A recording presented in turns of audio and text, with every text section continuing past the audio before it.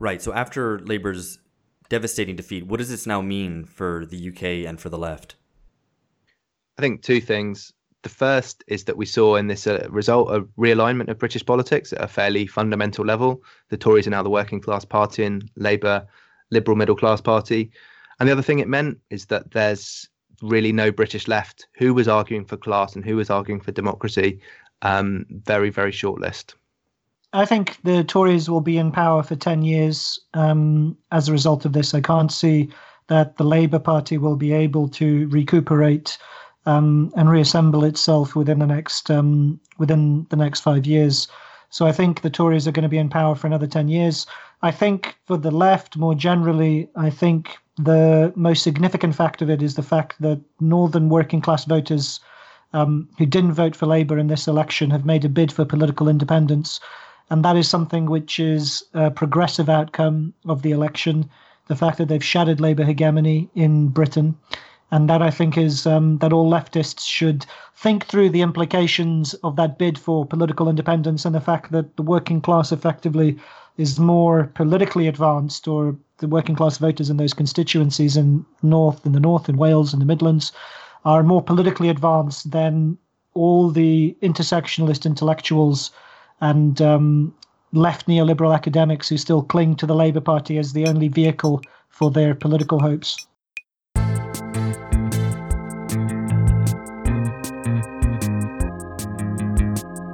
Hello. This is Alpha Bunga Bunga. As promised, we are back with a post-UK election show, rounding up a very shocking victory for the Tories, who managed to get a larger majority than many predicted, possibly than we ourselves predicted.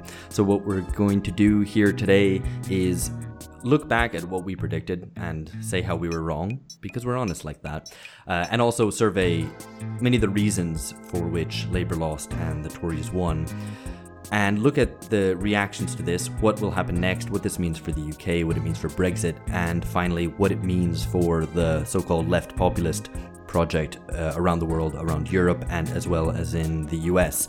So I'm Alex Hochuli, I'm in Sao Paulo, Brazil, obviously very well placed to comment on such issues. Much better placed are George Hoare in London and Phil Cunliffe in Canterbury. Guys, how's it going? And what did you do on election night? What were you up to? Phil? Well, I got a very kind invite from some random guy who was hosting an election party in London, which I declined because the closer it got to election day itself, with the polls tightening, I expected it was going to be a damp squib. So to that degree, I didn't. I decided I would just stay home, catch the exit poll, and then turn in. And then suddenly the exit poll turned out to be much more dramatic than anybody anticipated. And so it turned out to be a climactic evening indeed. All right, yeah, Philly, no mates. Yeah, so as the organizer of that that election party, which Phil was not the only person to cancel on it, just believing that it would be a bit of an anticlimax. At least, that's my explanation. I might just be like Toby Young, organising parties and nobody comes. But yeah, no, and Don't tell him, Alex. Don't tell him. It was quite a dramatic evening. I think when the the exit poll came out, it was really very surprising.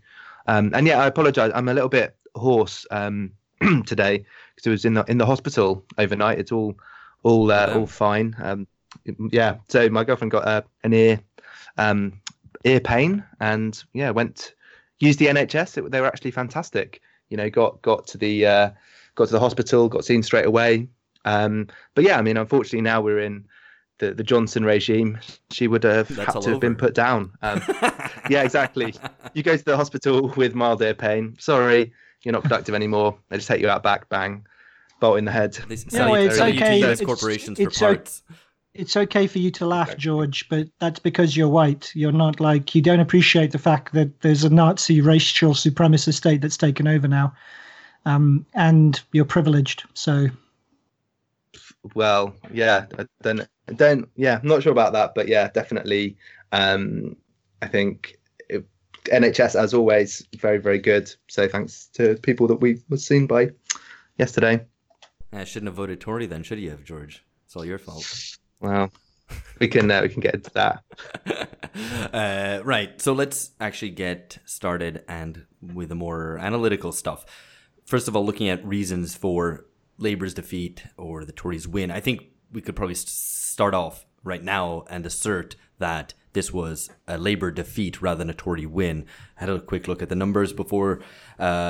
Compared to the 2017 election, the Tories increased their absolute number of votes by around 300,000 or 1 percentage point. So not much difference there. Whereas Labour went from 12,800,000 votes to 10,200,000 votes, or a fall of over 2 million votes. Otherwise, it's a fall from 40% to 32% of the vote. So I think it's very clear that Labour lost, and that happened especially in very decisive seats where the so-called red wall in the Midlands and the North especially fell, where areas that hadn't voted Labour ever or hadn't voted Labour in 75 years, hadn't voted Tory for 75 years, went Tory for the first time. So that's very dramatic. It's more dramatic than that, though. Even there, because it's not just that it's places which haven't returned a Tory ever or for generations, but also constituencies where the miners fight. The miners' strike was brutally crushed, and if places where it was effectively a mini civil war between the Met that were drafted in to help local police forces suppress striking miners, to break up pickets, to let in scabs. So, it's not just kind of that they haven't returned a Tory MP, but a site of a tremendous historic defeat for organised Labour has now returned Tory parliamentarians. And that, I think, is truly striking. Yeah, people who literally fought the Tories, quite literally fought the Tories, then decided to vote for the Tories, or at least vote for the Brexit Party, or decide not to vote for Labour because they couldn't invest their trust and hopes in Labour. So there are two riders to what you said, Alex. So it's a small increase in the Tory, in the kind of Tory popular vote, but they are building on a strong showing in the last election. So they had made gains during the last election. And Theresa May in particular, despite being such a lackluster prime minister in so many ways, had made inroads into the old kind of blue collar working class vote already. So she'd already established a bridgehead for Boris Johnson. That said, there was very little to the Tory campaign, and its centrepiece was designed to appeal to it was designed to appeal to Leavers, to the Leave vote, so to annex people who were drifting towards the Brexit Party, to capture Labour Leavers, but also, I think, to keep in Tory Remainers. And that was another aspect of the vote which was interesting, was that Labour Leavers defected, while Tory Remainers, people who supported the European Union, but nonetheless kept voting Tory. And I think that the Tory slogan in the campaign, which was "Get Brexit Done," very cannily appealed to those two groups with its profoundly kind of artfully constructed ambivalence.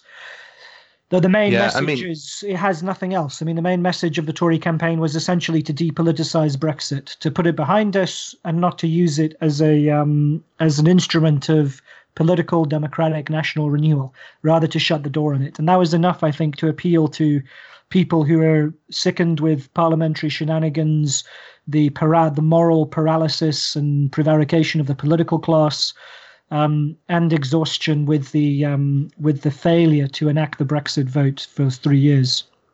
Yeah, I think that's important, that the pitch that the Tories made to their base was enough to keep people who, Tory Remainers who are not probably particularly ideological about it, and just thought, yeah, okay, we've had enough of this. Let's just get over this and get back to some of these other policies that we like. But also obviously appealing to just enough Labour leavers, or perhaps actually demonstrating that the factors that are stopping getting Brexit done, as the Tory slogan put it, are really the Labour Party.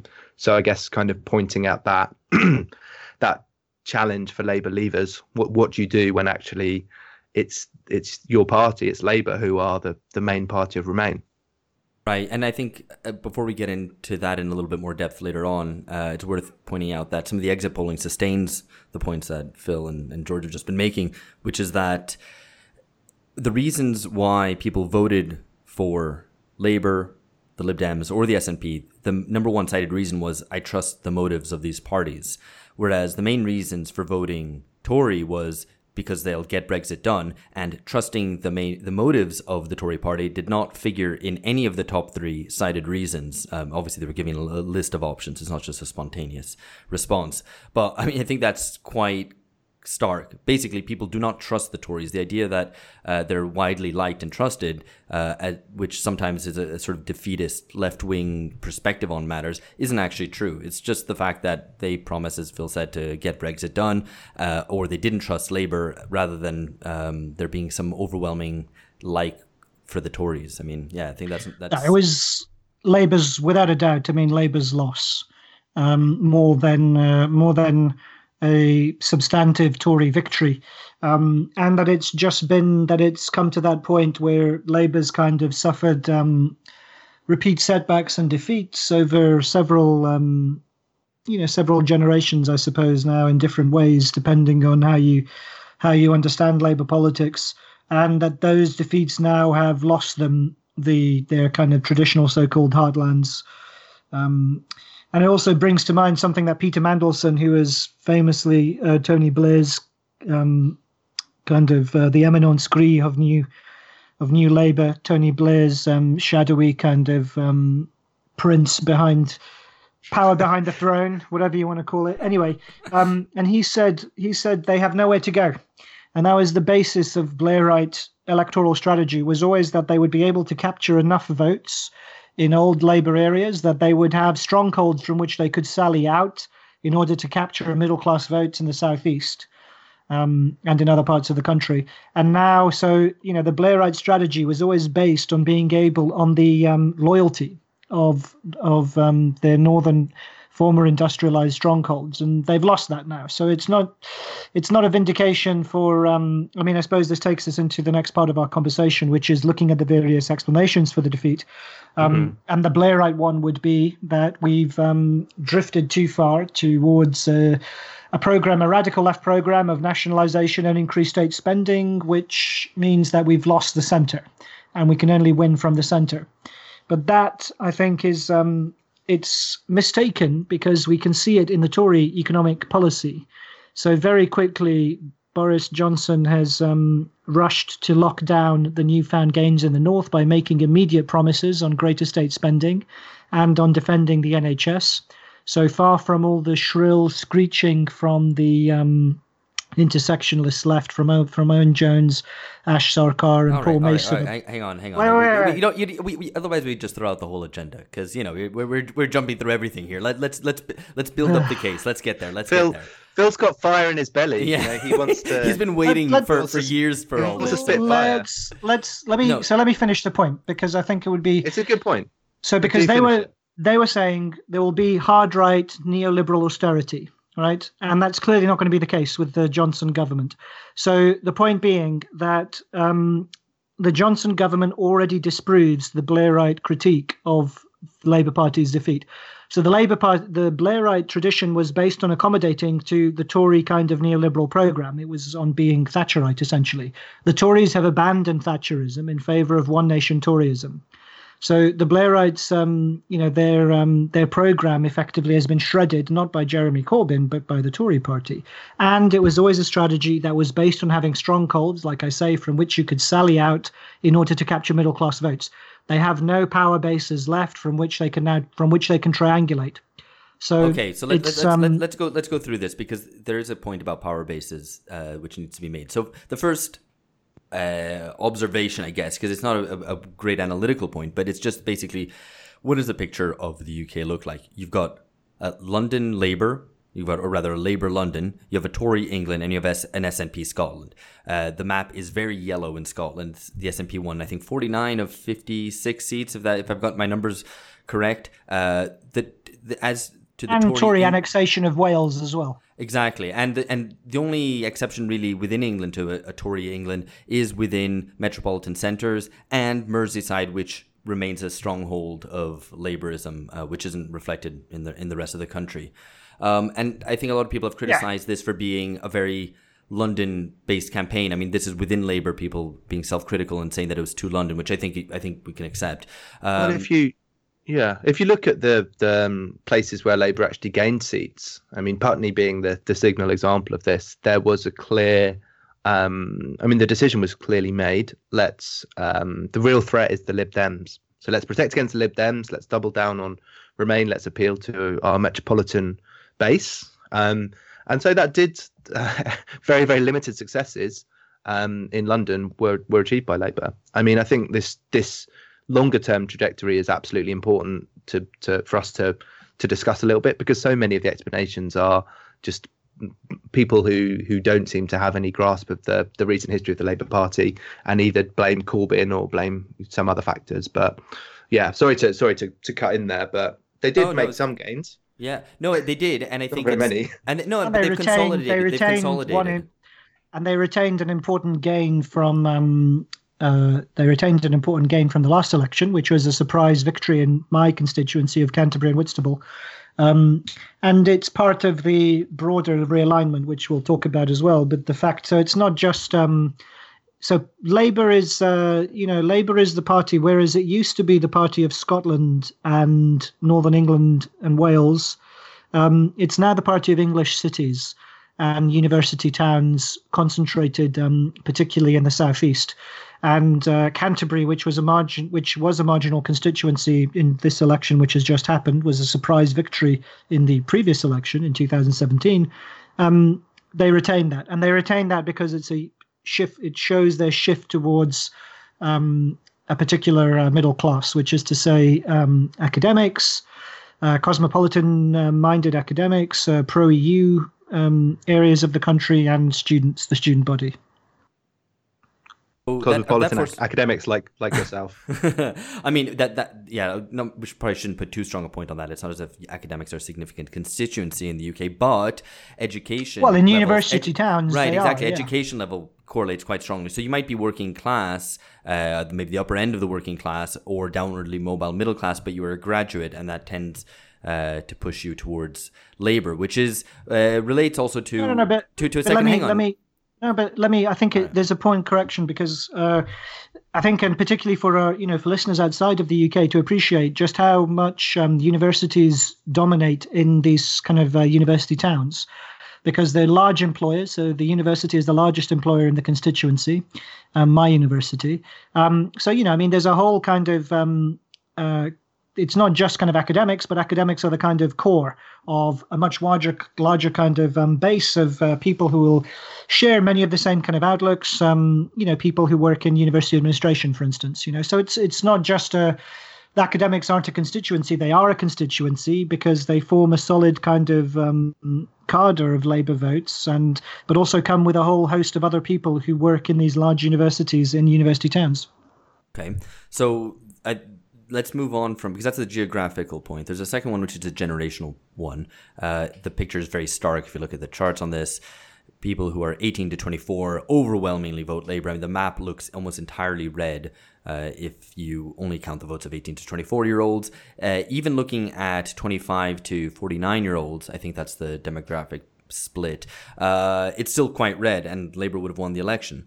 But then if you look at any of the demographics older than that, especially when you include retirees or pensioners, it's very blue. And of course, the old tend to vote more, or more reliable voters, and of course then the Tories win. I mean, so to discuss this a little bit further, what do we think is the significance of this? I mean, does it signal a generational shift in terms of younger voters will continue to be loyal to the Labour Party, or will continue to vote more left or more liberal? Or I mean, is this something that is a momentary kind of development? Yeah, I mean, it's in some ways impossible fully to predict. I mean, it does.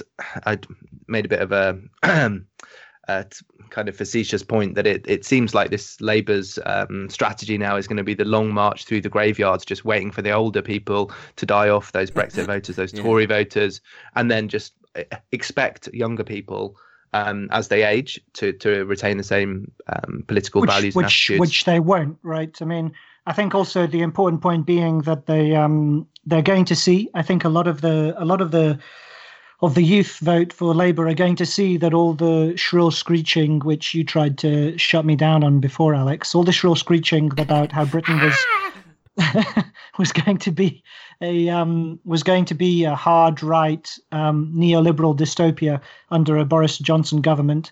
They'll see that was a lie. They'll see a multi-ethnic cabinet. They'll see the fact of Tory kind of one nation policies. And quite a few of them, I imagine, will drift towards more kind of centrist views as they get older. So Labour kind of vesting itself in demography, which is what the Democrats did, and it didn't work out for them in America. I think they will probably do that. They'll be strongly tempted to do that, and they'll be mistaken in doing so as well. The problem is that it's always verified in the future. So it's such a it's a way of deferring political accountability. Yeah, exactly, and failing to take responsibility. I think that and it's also a way to say the problem was with the voters. Let's analyse by all these demographic factors and see who didn't vote for us, and obviously they are therefore wrong. They have deficient understandings or low engagement voters, as one of the euphemistic phrases puts it.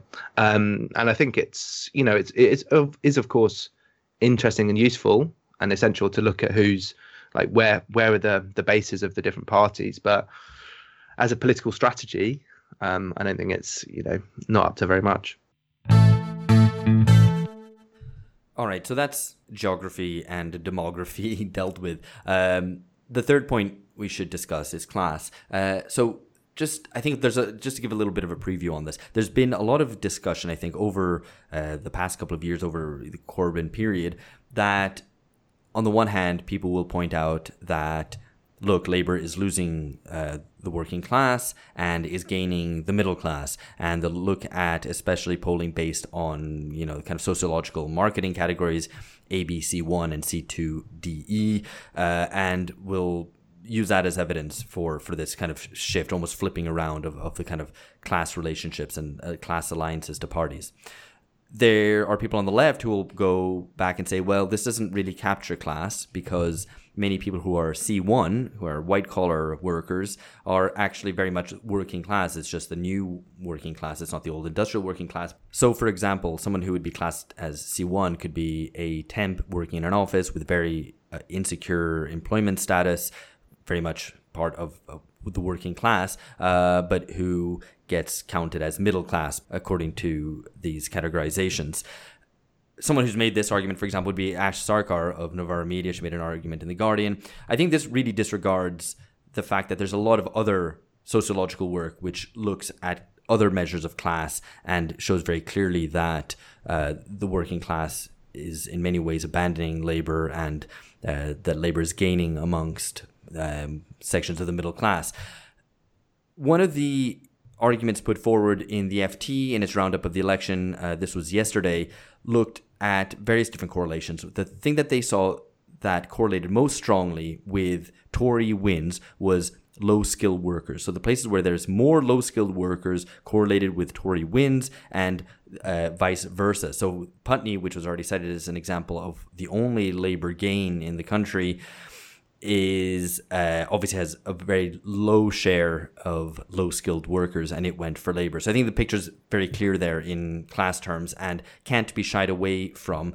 However many kind of particularities or little exceptions that you might want to make, that in fact it's white-collar workers and blah, blah, blah, blah, blah, I don't think you can ignore that overall picture and that overall shift. No, I think it's an extremely significant election for this reason that, I mean, pretty much however you define working class, the Tories picked up more working class votes. And I think there's a deeper problem here that's basically the left or Labour it's not an insufficient or sociological understanding of class, like which categories are right or which definitions are right, but there's just no political understanding of class. So there's And basically the way that I think the left in Britain treats the working class is as an object of politics. So if you look at the Labour manifesto, there's lots of material gains for working people, which can be, you can get behind to a certain extent. But there's no understanding of the working class as subject of politics. There's no attempt to empower people through the vote, Brexit. through democracy, through Brexit. And I mean, you're not going to have a working class party that says to people, the one thing that you have, which gives you the most power in society, which is your vote, is meaningless. And so, that you're just not going to get anywhere if you don't start from that approach to class. And that's what I think a lot of the liberal left commentators really are never going to be able to do. They're never going to want to empower the working class because fundamentally they don't trust them. They think they're fascists, and they don't like them. Culturally, they're too different for a number of reasons. Anyway, that's my rant on this, and I think I think that's right. And I think the image that kind of captures it is the front page of the Daily Mirror, which is the left-wing daily tabloid pitched at blue-collar readers. And on the eve of the election, they had a front page, and you still can see it if you go look on. It was tweeted by Aaron Bastani. You can still find it if you go look on Google. And it was a series of pictures where it said "for them." So the idea was that you should vote. So it was pitching to working class voters, because that's who reads the Daily Mirror, and it was saying you should vote for kind of people who've been suffering from austerity, people in difficult conditions, and it had a whole kind of series of pictures of the people for whom you should exercise your vote as an act of compassion on their behalf. And it's astonishingly, for what's supposed to be a left-wing tabloid, it was astonishingly, incredibly blinkered, because obviously the right thing was you should vote for yourself, right? I mean, you vote in your own self-interest, and on the basis of your collective interest as a class. That would be the old-fashioned understanding of class politics. But things have got to the extent where even the daily tabloid, the daily left-wing tabloid, can only defend the act of voting in terms of as an act of charity. It offers basically the middle class, the kind of liberal middle class left-wing understanding of voting, where they vote on behalf of defending the vulnerable. That was the message. And I think that kind of that front page captures exactly what George was talking about, which is not the idea of seeing working class voters as political agents. Yeah, there's a phrase of Richard Tuck's, which I've said in a number of places before, but seeing that the state is the armed wing of Oxfam. And I think this idea of for them, the idea that this, the working class needs charity and is vulnerable and is constructed in all of these ways, leads to a really paternalist form of politics from Labour. And for all of the many problems with the Tory platform and that their particular way of doing politics, and Johnson's as well, at least there's some fraternal aspiration. This is a point that Anshu from the Full Brexit Andrew made, that there's actually an attempt to sort of say, well, in a more or less fake way, we're in this together, let's get Brexit done together. And I think that, unfortunately, that's something which Labour have learned the hard way, that you can't put your politics forward as a politics of helping people less fortunate. It always has to be empowering people, and always has to be respecting the vote and making that as powerful as possible. Absolutely. I mean, it should be by the many rather than for the many. But just to complicate the picture ever so slightly, there's a whole chunk of the Labour manifesto dedicated to empowering people. I mean, it explicitly wanted to repeal draconian anti-labor legislation to allow people to strike, for example, in sympathy of, mount political strikes. So I think that's quite important. But it's good legislation, but there's no unions to appeal to. Right. If people aren't members of unions, so I mean the union membership union density is very low. It's basically just the public sector, and people don't have any recent experience or maybe even memory, maybe even folk memory, let alone individual memory of having participated in industrial action. And they only experience industrial action as an inconvenience, say when it's done by train drivers or tube drivers. then they have no they have no understanding or connection to the political significance of that kind of legislative offer. And I think this is the way, either it was what was offered in the Labour manifesto was either misunderstood or just kind of irrelevant, or it could only be experienced because they denied there wasn't offered as a model of political enfranchisement. Then everything that was positive about the Labour manifesto, say greater spending on social services, nationalisation of certain key utilities and industries, would be experienced as the state showering benefits on you from on high. And I think so it was inevitable that more low-skilled workers, self-employed people, people even in precarious positions, that the Labour Party manifesto wouldn't appeal to them, despite the kind of patina of this kind of shimmering patina of progressive appeal. So despite the kind of what seemed like kind of old-fashioned old Labour policies, it was still something which was concocted by hipsters, essentially. It's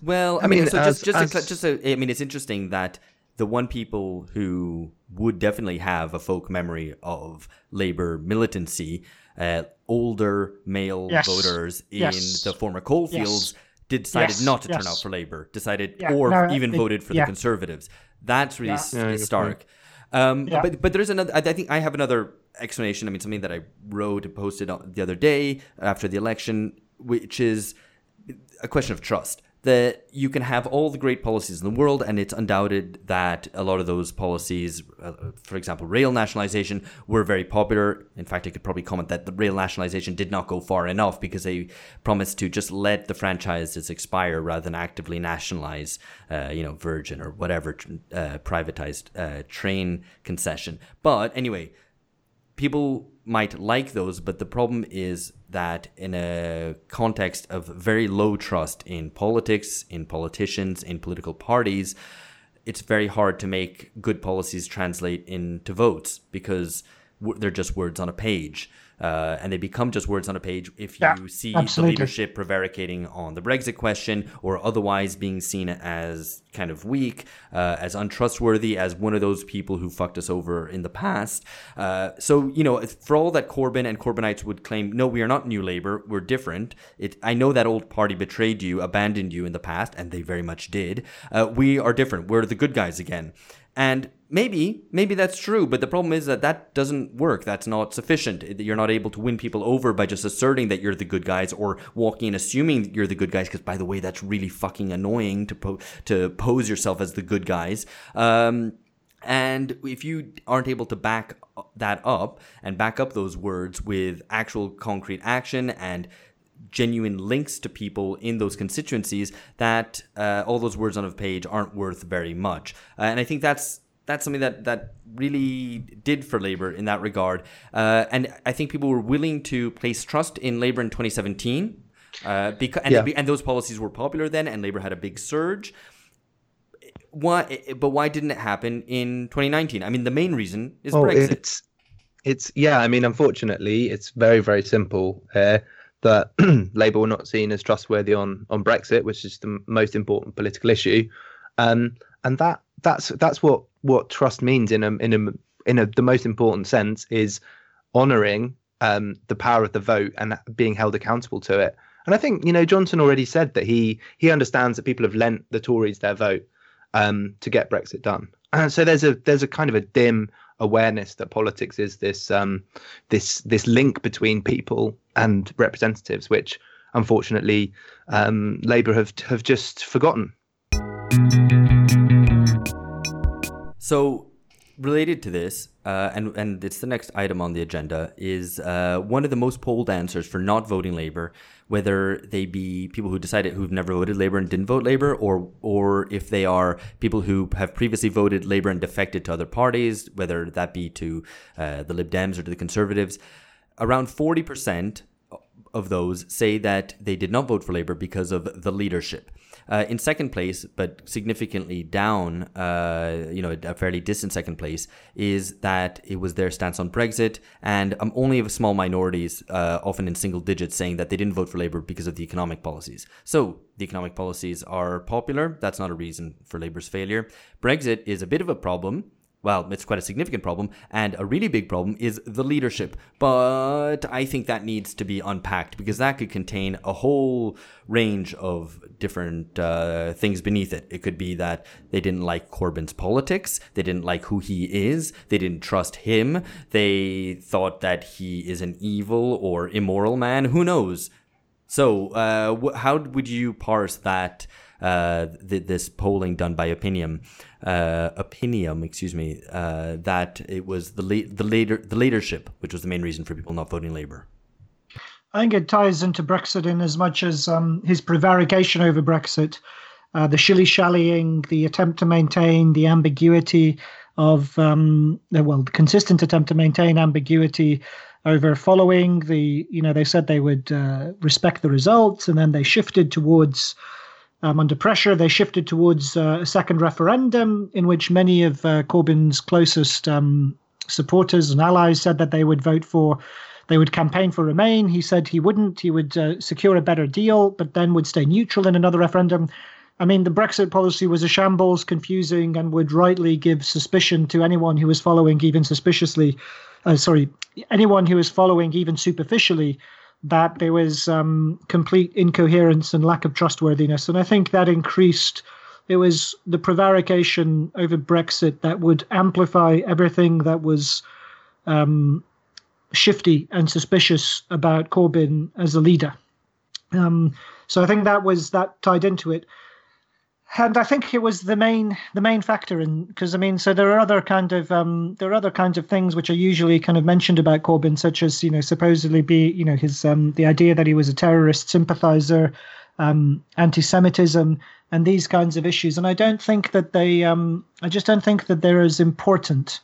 And I guess this came to me during a political event in which a Brexit Party member of the European Parliament, Claire Fox, was giving a speech when she was standing for membership of the European Parliament in a northwest constituency. Is it, George? Yeah, that's right. Yeah, northwest. Yeah, in a northwest constituency, where it came out in her previous, as a former revolutionary communist, she had supported a campaign of Irish freedom, and was therefore seen to be compromised by association with the IRA and its bombing campaign in England, and particularly the Warrington bombing, which happened in that same area for which she was standing as a parliamentarian.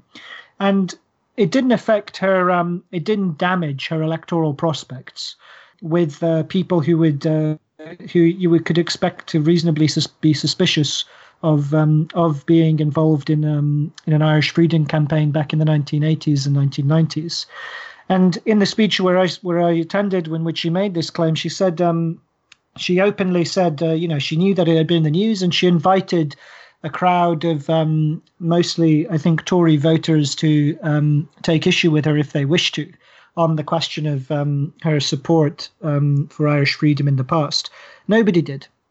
And it was really striking to me that so for all the claims in the media by which Jeremy Corbyn was criticised for being a terrorist sympathiser, and that his invitations to IRA, to the Sinn Féin to come and have tea in Parliament and all of this, that was kind of the thing that electorally damaged him and made him seem insignificant. I don't think, because, like I say, it seemed to me that it didn't do that with other people whose claims for being sympathetic to the cause of Irish nationalism, other people who had much greater claims to being supporters of Irish nationalism and more consistency on the matter.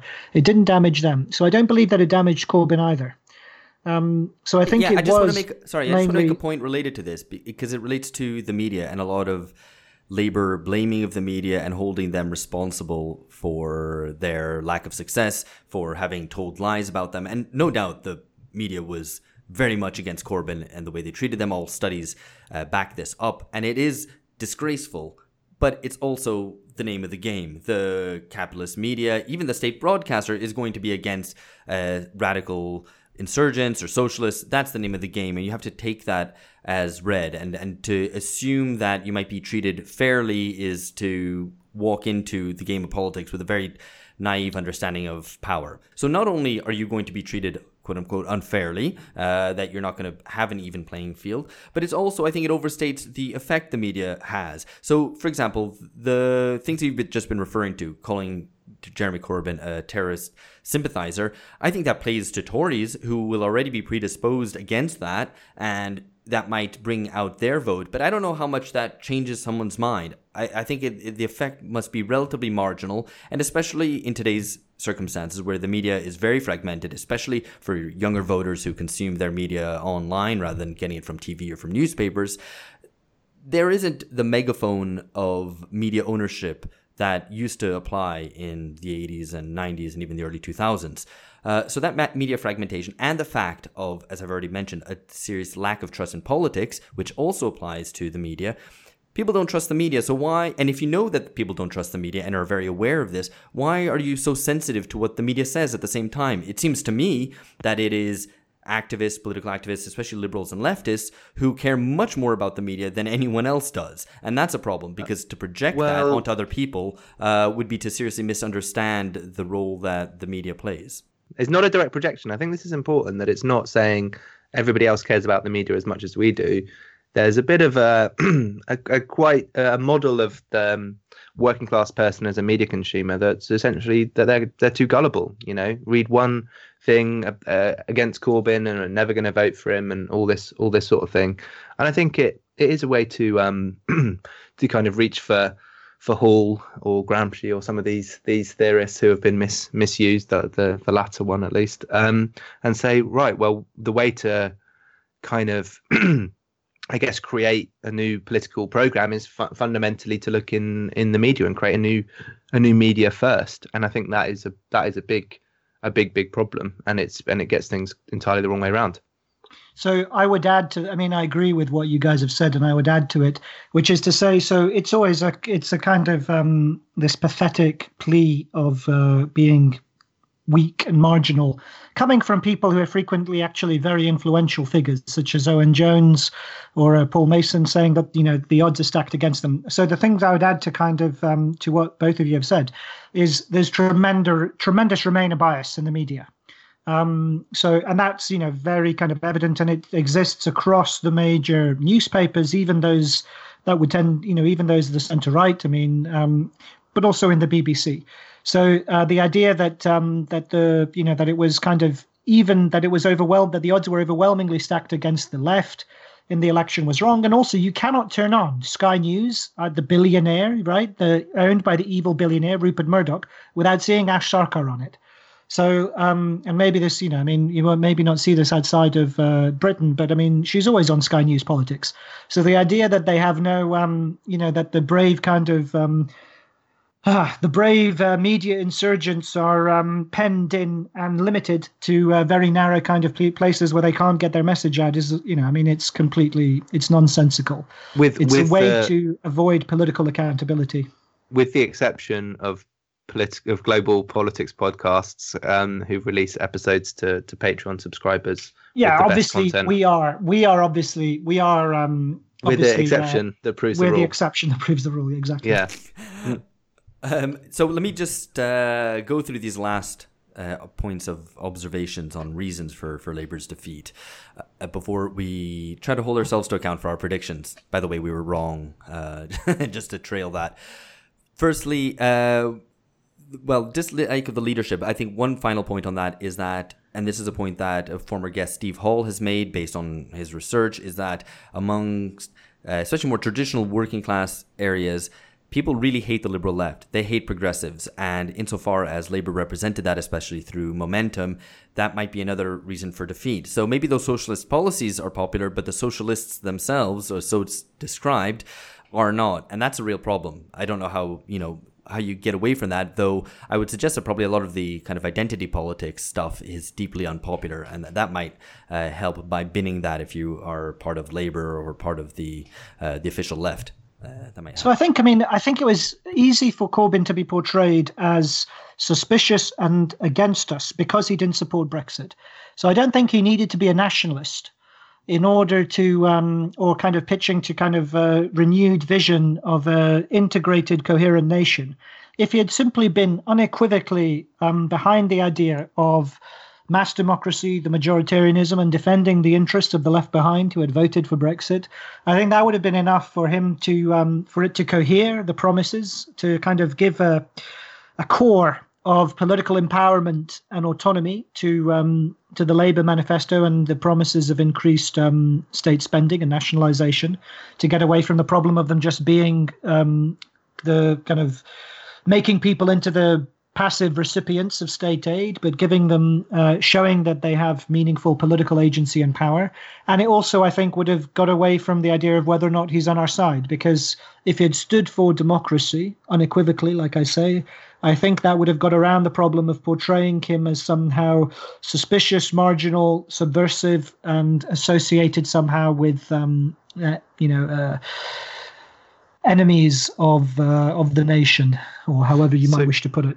So I think it really depends on a lot here on what you mean by identity politics, as it always does. But I think if you're interested in feminist politics or anti-racist politics or anything in this area, then the Labour Party is probably its platform is one of the worst things that could have happened, because it ended up putting respecting the vote against some of these concerns.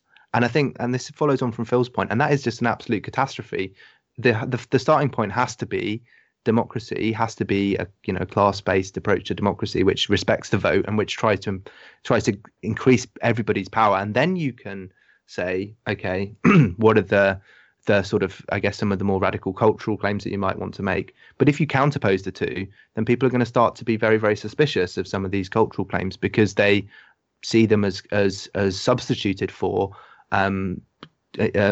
democratic demands, which and that's why I think there's potentially going to be some really long-term implications of this election. And if Labour continue down this more and more remain or rejoin promoting path, that could be a real catastrophe for the left. Right. So just to run through the last very quick points, I don't think we have to comment on them. One, that the Remain votes were divided across different parties, which I think again shows that Labour's a kind of opportunistic attempt to bridge the gap between its two constituencies, between Leave voters and its mainly Remain membership, failed. And I think it's terrible also because, even if I've been pushing the line that Brexit would have won. But even if it wouldn't have won, at least it would have been authentic and democratic. They've kind of sold out on the question. And, well, certainly from Corbyn's point of view, he sold out and he gained nothing for it. And that's really tragic. The other point, I guess, is that, and it's kind of related to this, is that tactical voting, especially in the South, didn't work. So they tried to encourage people to vote Labour where they were contesting with the Tories to get Lib Dems on side, and otherwise vote for the Lib Dems, and that wasn't reciprocated, and it failed, with the clear showing that many constituencies in the South and around London, which they had targeted, did not switch to Labour, and actually the Conservatives held on, Putney being the only exception to that.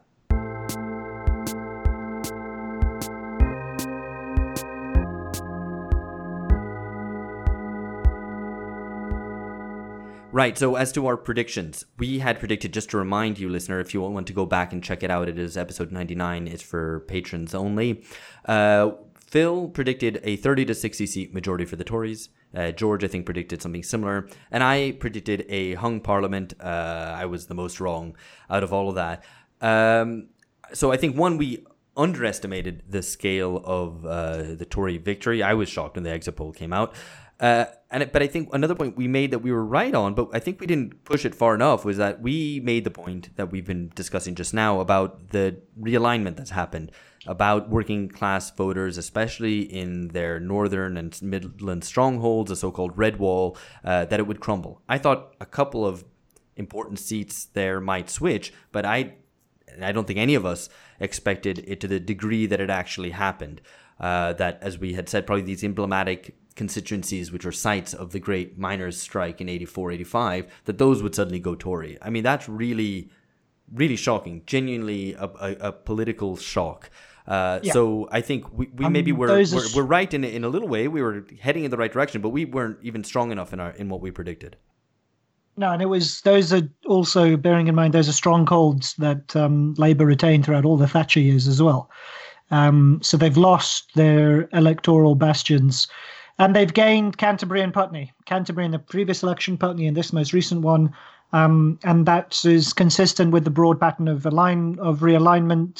The Tories becoming now more effectively de facto a party of northern old working class voters and their usual constituents, landlords, the city, employers associations, and what have you. And Labour Party becoming the party of graduates, university towns, inner cities, the state-dependent middle classes, wealthy left-leaning individuals.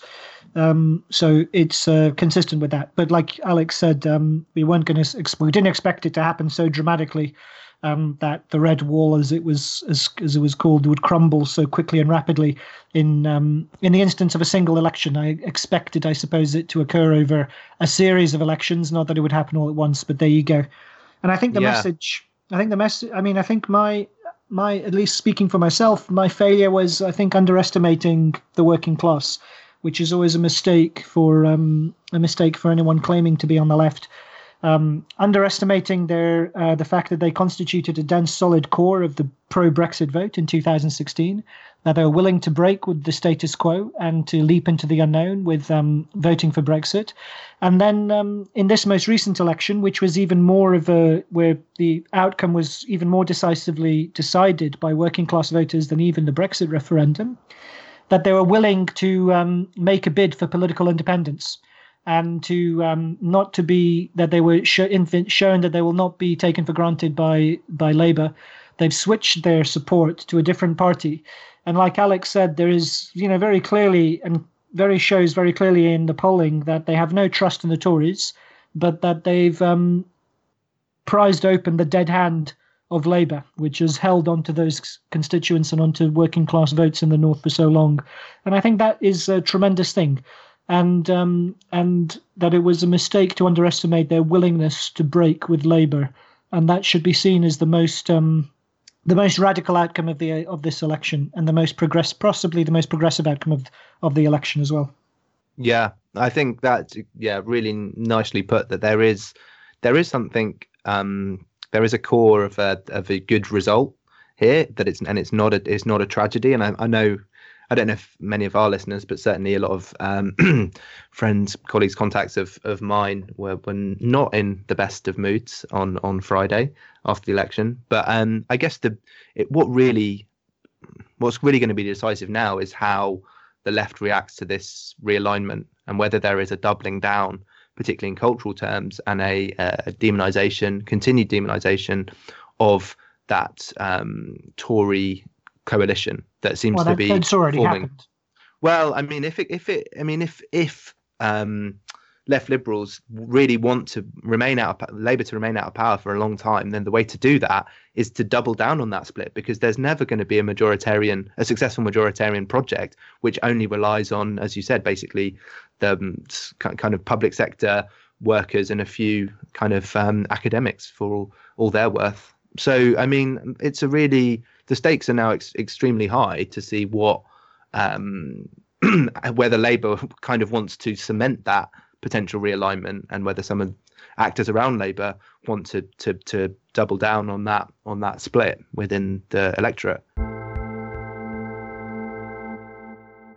So let's actually move on to this question of reactions amongst the left to this defeat. What have we seen so far? Of course, you get the usual things on election night of people lashing out and whatever. And I mean, you can read only as much as you want into those unguarded comments. Of course, you get idiots consistent idiots like Paul Mason coming out and blaming the old, the male, the white, and so on in this kind of chasing this mirage of this new leftist base of multi-ethnic young university students, downright mobile middle class. And, by all means, those sorts of constituencies should be targeted by the left. But the problem is that it's clearly not sufficient to form a basis for an electoral majority, much less for a genuine taking of power and restructuring of society. It's more than that, though, because it's also that those people who Paul Mason's targeting. So he's targeting kind of intersectionalist middle-class graduates, and also targeting service sector, kind of multi-ethnic, new working class in the inner cities, the people who are cleaners at LSE, the people who kind of are janitors and security guards and serve in bars, swanky city bars, and are clean out buildings early morning or late at night in the big city offices in London and so on. He's pitching to them, but they also need their democratic rights to be respected, which is to say that their interest is in majoritarianism, their interest is in democratic sovereignty, their interest is in popular accountability, all of the things that Paul Mason doesn't stand for, because he was happy to pitch them to the European Union and to say that their interests were aligned with the European Union, unlike those gammon racists in the north who support fracking, which is exactly how he characterized them in one of his post-election tweets. So, the kind of so-called, what Mason calls the new working class, they have just as much of an interest in democratic sovereignty and in their having majoritarianism as a respected political principle as anyone else, including northern working class voters who Mason disparaged. I think, not to refer to ourselves too much, but the idea of knobs, neoliberal order breakdown syndrome, it comes out at points like this where there's a shock, and I think you did see in some of the more unguarded, and Twitter is a great and a terrible medium in this respect, because it goes straight from somebody's brain into the world. So you see essentially their political subconsciouses at work. But yeah, you really did see some extraordinary reactions to this, and how willing I think a lot of people who normally put themselves on the left were to disregard the people, or just generally say no, this is a case of victory of fascism, of racism, of all this stuff which Johnson regime does not obviously represent. And that's, I think that's it comes from a deeper place of basically reflecting on left politics in Britain in the last few decades, and seeing, well, this is not something that seems we can get, our project is not something that we can get a mass of people behind. So do we really need people? Do we really need democratic power behind what we're doing, or do we just need to take the right positions? So yeah, the reactions I think have been very, very revealing. I think it might be worth shouting out to the people who were right on this, people who are on the left of Labour, but who are leavers and who warned about what might happen if Labour backed a second referendum.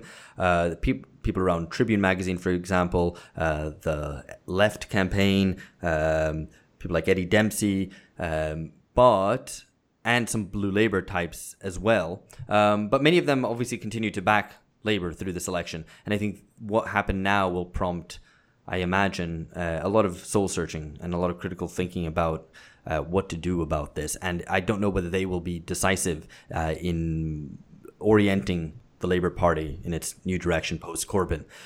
Some of the other people vying for dominance over the Labour Party are the kind of centrists and Blairites, who will mainly claim that it was Jeremy Corbyn, the person, that was disliked, and more importantly that the radical economic policies were unpopular. I think we've already dealt with that. I think they are popular, and of course the failure of I think Phil pointed out earlier that the proof of this is the Tories even abandoning a kind of hardened neoliberal policy in favor of a more kind of one nation Toryism. But I think it's also evidenced in the failure of all these centrist projects, like the Independent Group and so on, and as well even the Lib Dems, who surged in the polls, becoming the party of Remain, but then that proved to be just a momentary surge, which then dissipated. So. Their leader lost her seat as well to the Scottish nationalists as well. Exactly. So I think those centrists might end up winning back the Labour Party. We don't know, but I think it's very clear that won't lead to electoral success. As to the Blue Labour types, I mean, I've seen some discussion on this. Blue Labour, for those who aren't aware, are socially conservative but more social democratic faction within the Labour Party. It's interesting because old-fashioned social democracy associated with with the Fire Brigade Union leader Paul Embury, Lord Maurice Glassman, who's kind of the theorist he was put into the House of Lords by Ed Miliband, the previous Labour leader, and is kind of the theorist and one of the intellectual gurus of Blue Labour, along with Jonathan Rutherford. And they have other supporters, and we're very kind of closely associated also with John Milbank, who is a wealthy entrepreneur who is a strong supporter of the Labour Leave campaign. John Mills, not John Milbank. John Mills, sorry. John Milbank, yes. He's somebody else entirely. He's a reactionary theologian. Yeah. But no, I think Blue Labour are quite interesting because there is this argument. It's one of the responses to what happened, which is that, okay, so what the working class really wants is social conservatism and then politically more radical positions. And I think there is something to be taken seriously here, but also it does seem that this kind of explanation, which is also consonant with David Goodhart's in his Road to Nowhere book, it does seem to take these cultural values as quite static, and it's not. I mean, I'm not sure that's the way that I would respond to this defeat by Labour. I would say that in fact Labour were just not radical enough in the democratic sphere, in politics. It's not about cultural policies being the most important at all. I'm not sure that's what Blue Labour would say anyway, but that's what really did for Labour. And I mean, it's almost becoming a broken record at this point, but you can't have radical politics or radical policies in any other area unless it goes through making the political sphere as wide as possible and making people's political participation primarily through the vote as meaningful as possible. I'd go further. I mean, I think the point is that the political leadership at this point would mean taking advantage of the working class bid for political independence from the Labour Party and running with that, rather than trying to recapture it for the Labour Party. The working class of northern constituencies have done us a tremendous service by shattering the hegemony of the Labour Party, and I think that political leadership in this circumstance would mean going with the grain of that rather than going against the grain of that. And I think with Blue Labour, I mean, it's essentially, though they have I'm more sympathetic to many of their arguments and to them infrequently as individuals compared to the intersectionalist left. But ultimately, I think they effectively want the kind of working class in the white working class to be another identity group, effectively, and they just want to kind of carve out a higher standing for their preferred identity group to all the other identity groups. They treat the working class as another identity, and they want to return to a chimerical mirage of an old social democratic working class, and it simply won't hold up in the 21st century. So I think though they've been vindicated and their instincts are more democratic than of the intersectionalist left, nonetheless, their political vision, I think, is something that would be taking us backwards rather than forwards.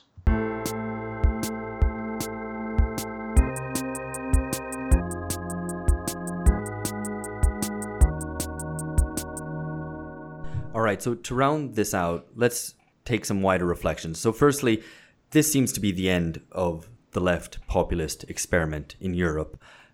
We have, as we've discussed a number of times on this podcast, Syriza's historic treason, the Syrizification, which has followed PASOKification. So that is to say, the devastation of the old social democratic parties, which we see with the Socialist Party in France or the SDP in Germany, has now also affected the left populist challenge, which emerged in the wake of the global financial crisis, and especially as of 2011 in Europe.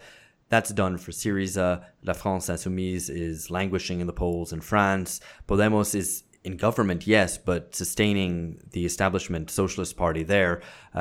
So in Europe, at least, this project seems to be over.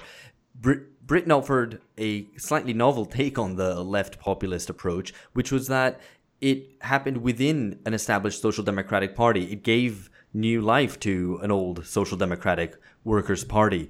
And yet, And yet, despite the fact that you have more formal structures which maybe should help deal with the contradictions of left populism, which is sort of an assemblage of different constituencies, not based as the old social democracy was in the power of organized labor, but drawing from a whole range of different constituencies, it nevertheless ended up being shipwrecked precisely on that division, because it tried to incorporate fundamentally different tendencies. It tried to incorporate, on the one hand, the old traditional working class, which had mostly voted Leave, and younger, generally more downwardly mobile middle class constituencies, which were voted Remain. So that seems to be the end of that. And the only one left standing, I guess, in this left populist guise, or at least in this historical moment in which the main left challenge in the most advanced countries is called left populism, is Bernie Sanders. So what do we think are the lessons, I guess? I think it's Trump 2020. I think he's going to win. And I think so. He's basically, the US Democrats are the last skittle left. And I can't see them standing, mainly because I think that, well, for a number of reasons. Firstly, the Democrats have pitched themselves hard behind this catastrophic attempt to impeach Trump, which is, rather than making their case to the voters, they're keeping it tightly. They're keeping their attempt to contain and overthrow Trump within the architecture of the U.S. state, tightly under the control of the political elite. I think it will be a disastrous strategy in the face of the voters, and plays into Trump's hands as casting himself as an anti-elitist, anti-establishment figure. So that's one thing. The other thing I think is that Bernie himself is ill, grave. He's had stents put in, had a heart attack, and he's an old man. So it's very hard, I think, to ask voters to vote for someone who could ever hope to be a one-term president. That'll be a very hard pitch. But beyond that, the main problem is that Bernie isn't any socialist in the tradition of Eugene Debs, say, who sought to carve out political independence for socialism in the US away from the Democratic Party. Well, Bernie's has pitched for people and brought them back to the Democratic Party. And I think that's the main political problem for Bernie, is the fact that he's been an outrider for the Democrats. And so he's reinforced Democratic hegemony rather than breaking with it.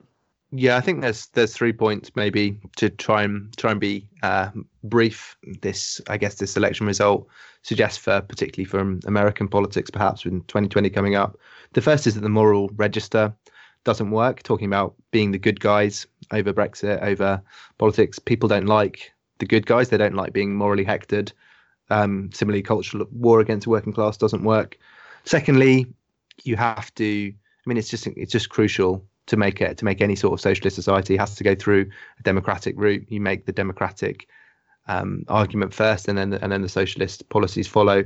And the third is that I think the Democrats are in a difficult position, or socialists within, or closely related to the Democrat Party, are in a difficult position, but don't give an inch to the PMC arguments. I think this is a point that Anton, friend of the pod, made, that it's important to recognise the class basis of those people and where they're arguing from, and to reject in as robust terms as possible the way that they will try and steer the party, because there is still a small hope, I think, for left populism in America, but it's the window of opportunity is closing quite quickly, I think.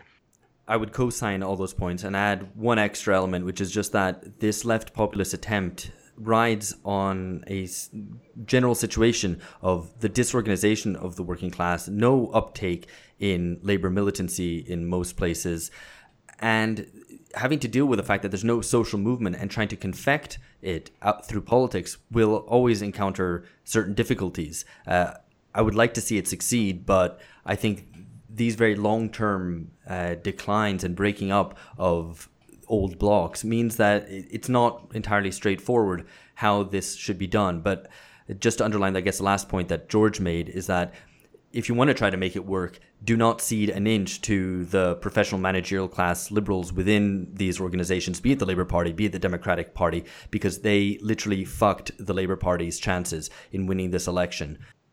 So that's it. That's been the last episode of the year, unless you happen to be a $10 and upwards Patreon subscriber, in which case you will get the early release of our reading club. We're discussing Twilight of the Elites very appositely, a book by Christophe Julie, which mainly deals with France. It's a short book, so if you want to read that and send in your questions before we discuss it, please feel free to do so through any of the regular avenues. Right, that has been your Alpha Bunga Bunga for the year. If you've liked us in 2019, how about a Christmas present? It would be lovely if you could review the show, or actually even better, recommend us to your friends and enemies. If you've not checked out our 100th episode anniversary show, What Was the End of History? Now's a good time to do so. I think that our 14 guests provide some provocations to think more deeply about historical possibilities today. Right, roll on 2020. Things are about to get a whole lot more interesting. We are not here to make you happy, but hopefully provide some realistic analysis of things as they are and as they might be.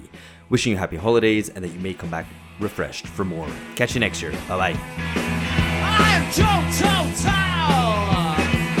the yet unborn son. The North will rise again. The North will rise again. Not in 10,000 years. Not in 10,000 years.